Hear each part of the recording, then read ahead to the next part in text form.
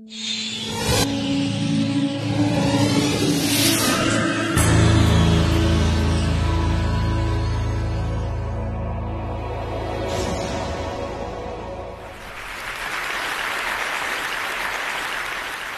going to tell you about an affliction I suffer from. And I have a funny feeling that quite a few of you suffer from it as well. When I'm walking around an art gallery, rooms and rooms full of paintings, after about 15 or 20 minutes, I realize I'm not thinking about the paintings. I'm not connecting to them. Instead, I'm thinking about that cup of coffee I desperately need to wake me up. I'm suffering from gallery fatigue. How many of you out there suffer from, yes, ha-ha, ha-ha. Sometimes you might last longer than 20 minutes or even shorter, but I think we all suffer from it. And do you have the accompanying guilt? For me, I look at the paintings on the wall and I think somebody has decided to put them there, thinks they're good enough to be on that wall, but I don't always see it. In fact, most of the time I don't see it. And I leave feeling actually unhappy. I feel guilty and unhappy with myself. Rather than thinking there's something wrong with the painting, I think there's something wrong with me. And that's not a good experience to leave a gallery like that. The thing is, I think we should give ourselves a break. If you think about going into a restaurant, when you look at the menu, are you expected to order every single thing on the menu? No, you select. If you go into a department store to buy a shirt, are you going to try on every single shirt and want every single shirt? Of course not. You can be selective. It's expected. How come then it's not so expected to be selective when we go to an art gallery? Why are we supposed to have a connection with every single painting? Well, I'm trying to take a different approach. And there's two things I do. When I go into a gallery, first of all, I go quite fast. And I look at everything and I pinpoint the ones that make me slow down for some reason or other. I don't even know why they make me slow down, but something pulls me like a magnet. And then I ignore all the others, and I just go to that painting. So it's the first thing I do is I do my own curation. I choose a painting. It might just be one painting in 50.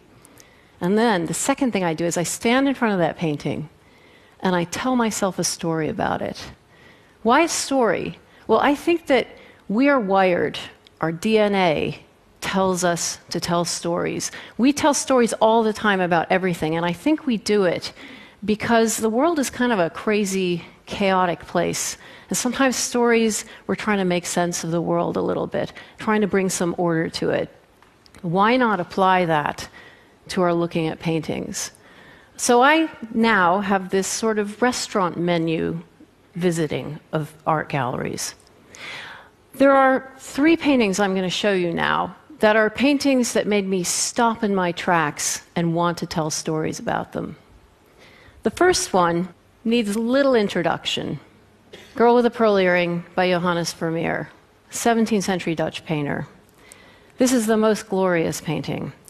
I first saw it when I was 19, and I immediately went out and got a poster of it. And in fact, I still have that poster 30 years later. It's hanging in my house. It's accompanied me everywhere I've gone. I never tire of looking at her. What made me stop in my tracks about her, to begin with, were just the gorgeous colors he uses and the light falling on her face. But I think what's kept me still coming back year after year is another thing, and that is the look on her face, the conflicted look on her face. I can't tell if she's happy or sad, and I've changed my mind all the time. So that keeps me coming back. One day, 16 years after I had this poster on my wall, I lay in bed and looked at her. And I suddenly thought, I wonder what the painter did to her to make her look like that. And it was the first time I'd ever thought that the expression on her face is actually reflecting how she feels about him. Always before, I'd thought of it as a portrait of a girl. Now I began to think of it as a portrait of a relationship. And I thought, well, what is that relationship?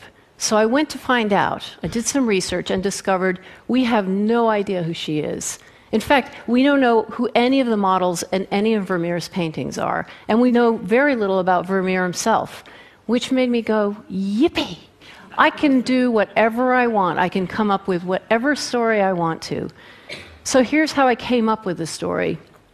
First of all, I thought, I've got to get her into the house. How does Vermeer know her? Well, there have been suggestions that she is his 12-year-old daughter.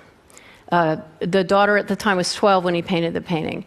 And I thought, no, it's a very intimate look, but it's not a look a daughter gives her father. For one thing, in Dutch painting of the time, if a woman's mouth was open, it was indicating sexual availability. It would have been inappropriate for Vermeer to paint his daughter like that. So it's not his daughter, but it's somebody close to him, physically close to him. Well, who else would be in the house? A servant, a lovely servant. So she's in the house. How do we get her into the studio? We don't know very much about Vermeer, but the little bits that we do know, one thing we know is that he married a Catholic woman. They lived with her mother in a house where he had his own room, his studio. He also had 11 children. It would have been a chaotic, noisy household. And if you've seen Vermeer's paintings before, you know that they're incredibly calm and quiet. How does a painter paint such calm, quiet paintings with 11 kids around? Well, he compartmentalizes his life. He gets to the studio and he says, nobody comes in here. Not the wife, not the kids. Okay, the maid can come in and clean. She's in the studio.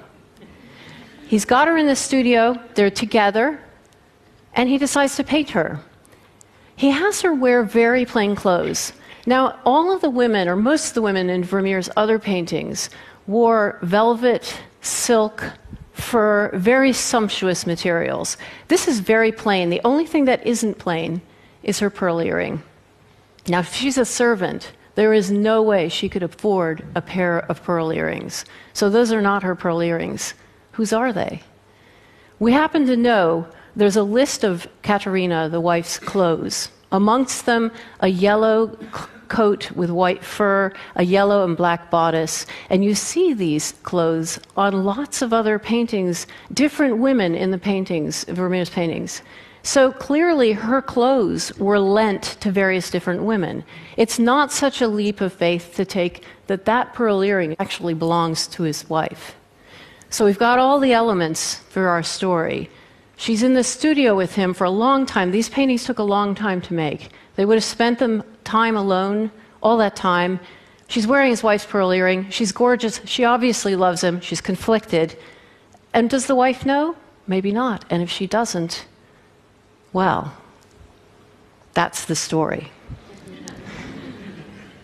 The next painting I'm going to talk about is called Boy Building a House of Cards by Chardin.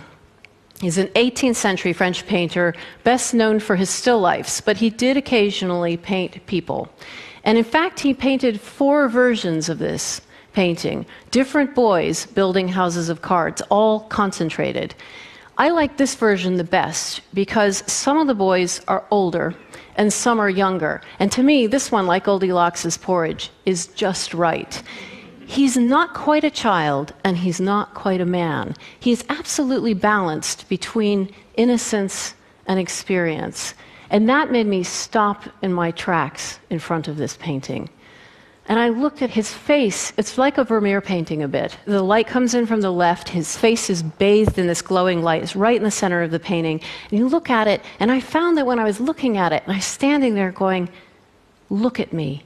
Please look at me. And he didn't look at me. He was still looking at his cards, and that's one of the seductive elements of this painting, is he's so focused on what he's doing that he doesn't look at us. And that is, to me, the sign of a masterpiece, of a painting when there's a lack of resolution. He's never going to look at me. So I was thinking of a story where if I'm in this position, who could be there looking at him? Not the painter. I don't want to think about the painter. I'm thinking of an older version of himself.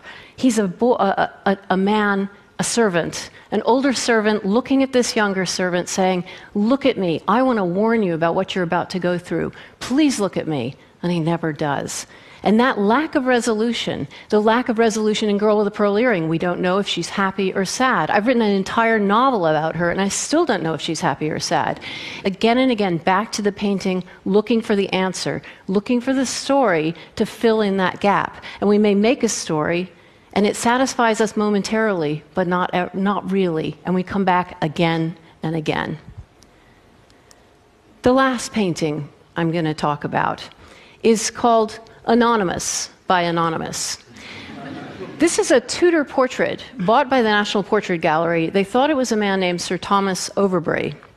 And then they discovered that it wasn't him, and they have no idea who it is. Now, in the National Portrait Gallery, if you don't know the biography of the painting, it's kind of useless to you. They can't hang it on the wall because they don't know who he is. So unfortunately, this orphan spends most of his time in storage, along with quite a number of other orphans, some of them some beautiful paintings. This painting made me stop in my tracks for 3 reasons. One is the disconnection between his mouth that's smiling and his eyes that are wistful. He's not happy, and why isn't he happy? The second thing that really attracted me were his bright red cheeks. He is blushing. He's blushing for his portrait being made. This must be a guy who blushes all the time. What is he thinking about that's making him blush? The third thing that made me stop in my tracks is his absolutely gorgeous doublet. Silk, gray, those beautiful buttons. And you know what it makes me think of is it's sort of snug and puffy. It's like a duvet spread over a bed. I kept thinking of beds and red cheeks. And of course I kept thinking of sex when I looked at him. And I thought, is that what he's thinking about? And I thought, if I'm going to make a story, what's the last thing I'm going to put in there? Well, what would a Tudor gentleman be preoccupied with? And I thought, well, Henry VIII, okay. He'd be preoccupied with his inheritance, with his heir. Who is going to inherit his name and his fortune? You put all those together and you've got your story to fill in that gap that makes you keep coming back. Now, here's the story. It's short. Rosie.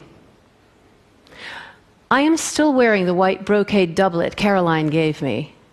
It has a plain high collar, detachable sleeves, and intricate buttons of twisted silk thread set close together so that the fit is snug. The doublet makes me think of a coverlet on the vast bed. Perhaps that was the intention. I first wore it at an elaborate dinner her parents held in our honor. I knew even before I stood up to speak that my cheeks were inflamed. I have always flushed easily, from physical exertion, from wine, from high emotion. As a boy, I was teased by my sisters and by schoolboys, but not by George. Only George could call me Rosie. I would not allow anyone else. He managed to make the word tender. When I made the announcement, George did not turn rosy, but went pale as my doublet. He should not have been surprised. It has been a common assumption that I would one day marry his cousin. But it is difficult to hear the words aloud. I know I could barely utter them. Afterwards, I found George on the terrace overlooking the kitchen garden. Despite drinking steadily all afternoon, he was still pale. We stood together and watched the maids cut lettuces. "What do you think of my doublet?" I asked. He glanced at me. "That collar looks to be strangling you." "We will still see each other," I insisted. "We can still hunt and play cards and attend court. Nothing need change." George did not speak. I am 23 years old. It is time for me to marry and produce an heir. It is expected of me. George drained another glass of claret and turned to me. "Congratulations on your upcoming nuptials, James. I'm sure you'll be content together." He never used my nickname again. Thank you.